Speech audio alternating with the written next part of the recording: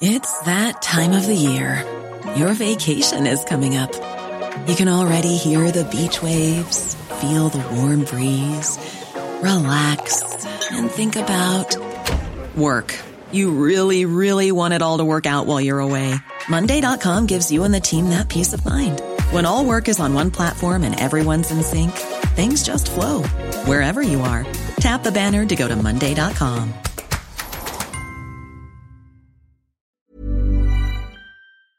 The TalkSport Daily podcast is proud to be in partnership with Enterprise Rent-A-Car. Whether your business needs cars, vans, or larger commercial vehicles, you can rent from the best lineup in the UK with Enterprise. And with flexible long-term rental, you can get vehicles for as long as you need them, from minutes to months. Whatever the mission, Enterprise's mobility experts can build a bespoke solution to suit your business needs. Visit enterprise.co.uk/business to find out more. This is TalkSport Daily. Hello, happy Tuesday, my friends. Welcome to another Andy Goldstein TalkSport Daily podcast with me, your host, Andy Goldstein. I went a bit Jeremy Clarkson there. With me, your host. No, I didn't. We start today with Newcastle, or Newcastle, as some people call it, and they've appointed Edwin Howe as their new manager until the summer of 2024. Here's how it all unfolded on TalkSport across the evening, starting with my show, Andy Goldstein's Drive Time. Baby, I'm howling for you. Breaking news on TalkSport. Eddie Howe is the new Newcastle manager. He's agreed a contract at St James's Park, keeping him there till summer 2024. I think he's a perfect antidote in many ways. Eddie Howe, a much more positive manager, likes to play a free-flowing style. What he did at Bournemouth, I thought, was remarkable in terms of where he took them. They need to put somebody in situ to get them over this particular hurdle. In a relegation fight, I'm not so sure. All this talk of identity, style of play, he scores goals, he develops players. They don't need that right now. When he finished 9th in the Premier League, they had the 16th best defence in the league. In fact, there has been a bottom 5 defence every single season he was in the Premier League. I think Eddie Howe is one that ticks the box, that can keep them up, and he's also one for the future, where he's modern thinking in the football that he wants to please. He's a good coach. I can see training being good. I can see he's being more organised, having an identity. I just think he'd do such a great job at this point of where Newcastle are, where they're heading. Now, staying with managers, and the search begins for Dean Smudger-Smith's successor at Aston Villa. The Rangers manager, Steven Gerrard, has been one of the few names mentioned for the job. We'll hear from his former teammate Danny Murphy, Moni Simon Jordan, and the Villa legend that is Gabby Agbonlahor, who have all had their say on a crazy, it wasn't really crazy, 48 hours at Villa Park.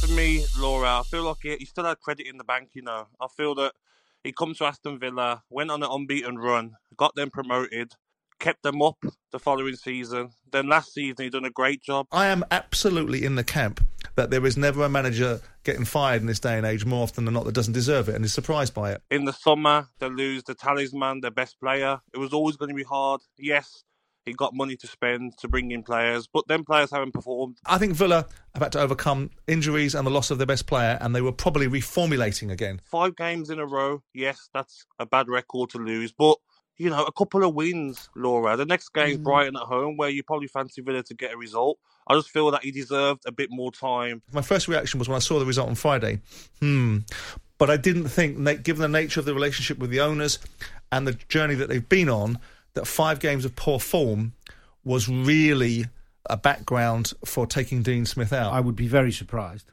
if he was to leave Rangers to go to Villa. I'd love him to come, Laura. I feel that, like, watching his passion on the side with Rangers, watching how Rangers play football, I think it'd be a great sign for Aston Villa. There's only so far you can take Villa. You know, the ceiling is low. There is an assumption, and I'm not in that camp right now, that Steven Gerrard is an elite manager.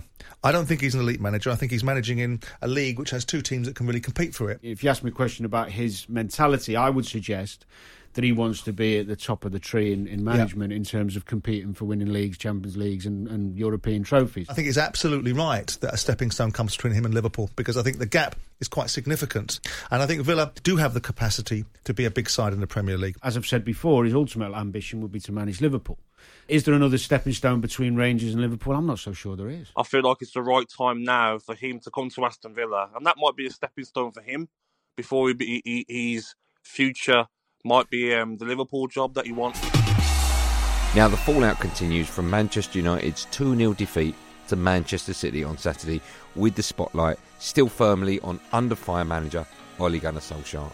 Shortly, we'll hear from treble winner Dwight Yorke, Trevor Sinclair and Jamie O'Hara. But here's the former England midfielder Danny Murphy, who believes the club have to sack Solskjaer if they are to be competitive. Michael Oliver brings the game to a close and puts Manchester United out of their misery. I actually like Ole Gunnar. How can you not like him? But he doesn't make a good manager, and ultimately he's competing against some of the best managers in the world. So therefore, if United want to be competitive, they need to change and do it quickly. But for some reason, they're not. He's got to this point and he can't take it to the next step because he's got a team that should be able to challenge for the title in terms of the individuals. But when he's coming up against the elite, against a Klopp, against a Guardiola, he can't compete. The situation is not really great. I have to be honest about that. I think Ole and the players know that. The fan knows that. Everybody who loves football knows that. Watching the game, it looks to me like the fans don't really want to get on Ole Gunnar Solskjaer's back, but it's kind of they almost just know what the outcome's going to be now. It was dominant from City in every aspect of football, with the ball, without the ball, running, desire, tactical, everything.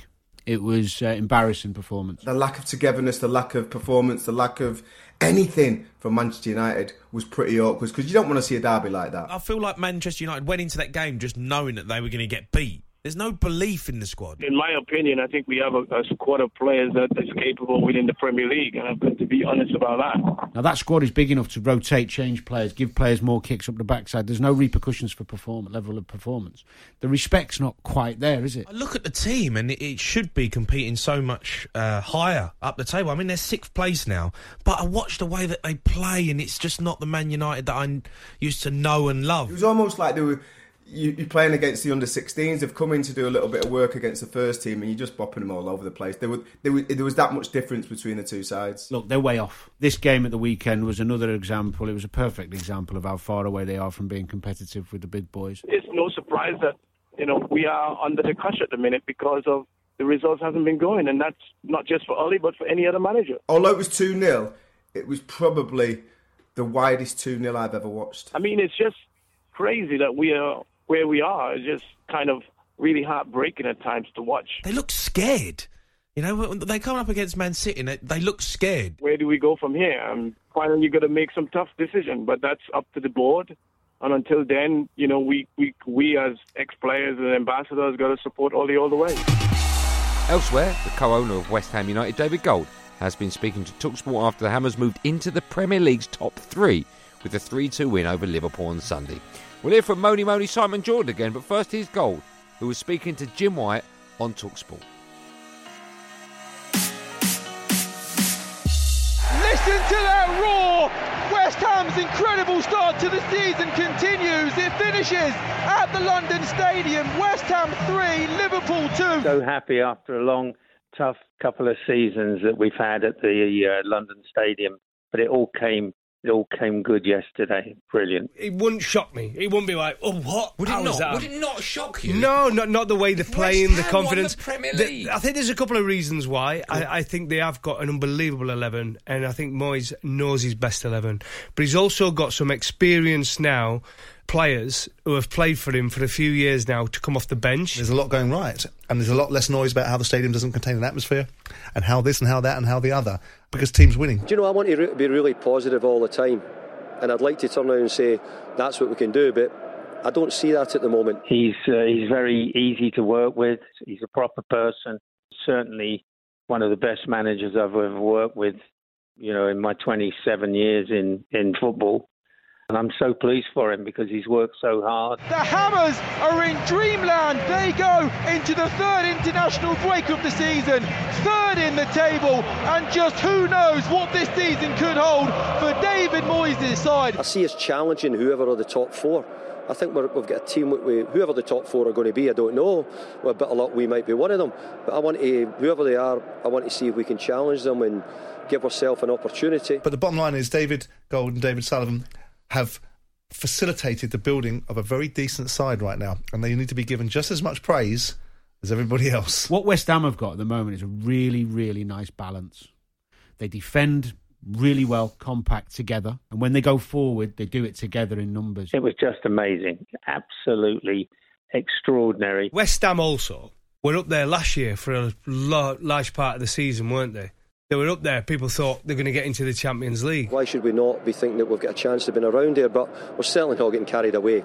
We're still pretty new to it here, and it's feeling really good at the moment, I've got to tell you. He got a guard of honour as he walked into the boardroom. It was fantastic. They've just got to calm down.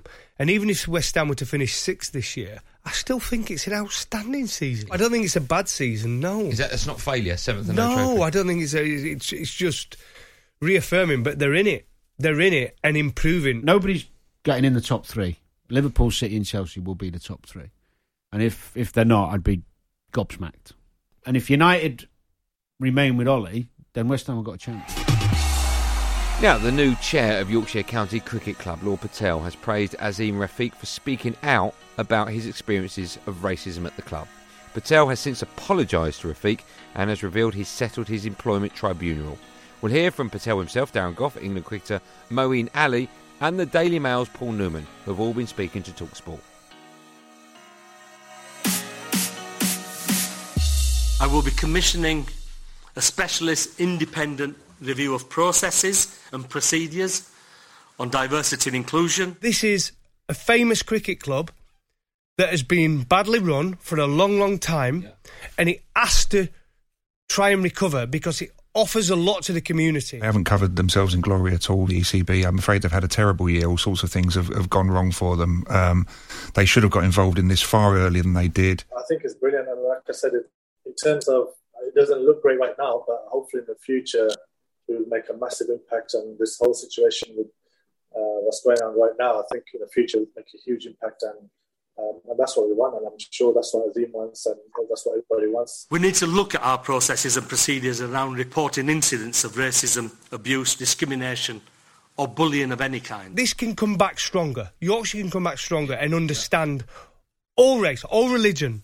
It can do, if we get the right people in place to make us a better county. Tom Harrison said that they finally got involved, really, when it became clear that Yorkshire weren't going to take any disciplinary action, but they should have got involved far earlier. The environment is really important, and when the environment is right, that sort of language doesn't come out, and that sort of banter what people say doesn't really come out, and that's really important. They couldn't have handled this any worse, could they? This will go down as the absolute textbook case of how not to handle something like this. Our fans, the cricketing world and the wider public need to trust that we are fit for purpose. And it's a great start from Lord Patel. I think he was outstanding. Under that pressure, in front of the world's media, I thought he delivered a great speech. Hopefully these are huge steps going forward, and in the future this sort of mindset won't be around. We're ready to believe and we're ready to change. I suppose while I've been speaking today, I'm acutely aware of the need for actions, not just simply words. What Lord Patel has done is completely transform it. It was a remarkable performance. I mean, he's been in charge, he's been chair of Yorkshire for 72 hours, but what he's done is do something that Yorkshire should have done 2 or 3 years ago, and we would never have been in this mess in the first place. That's what should have been done 12 months ago, 2 years ago, and it wasn't. Yorkshire had so many chances to address this properly, and it's taken them until today, with them on the brink of implosion, to do so. There is going to be big changes. I don't know, one thing that ECB has always, in my opinion, since I've been playing, is to try and really push those boundaries and try and open up those avenues for everybody, really. What Lord Patel has done is completed 72 hours remarkable work, and there's real hope now that this business can be put to bed. There's real hope now that Yorkshire a new Yorkshire can emerge from this, and really it's been a remarkable day for Yorkshire and the game, and you have to say a remarkable 72 hours for Lord Patel.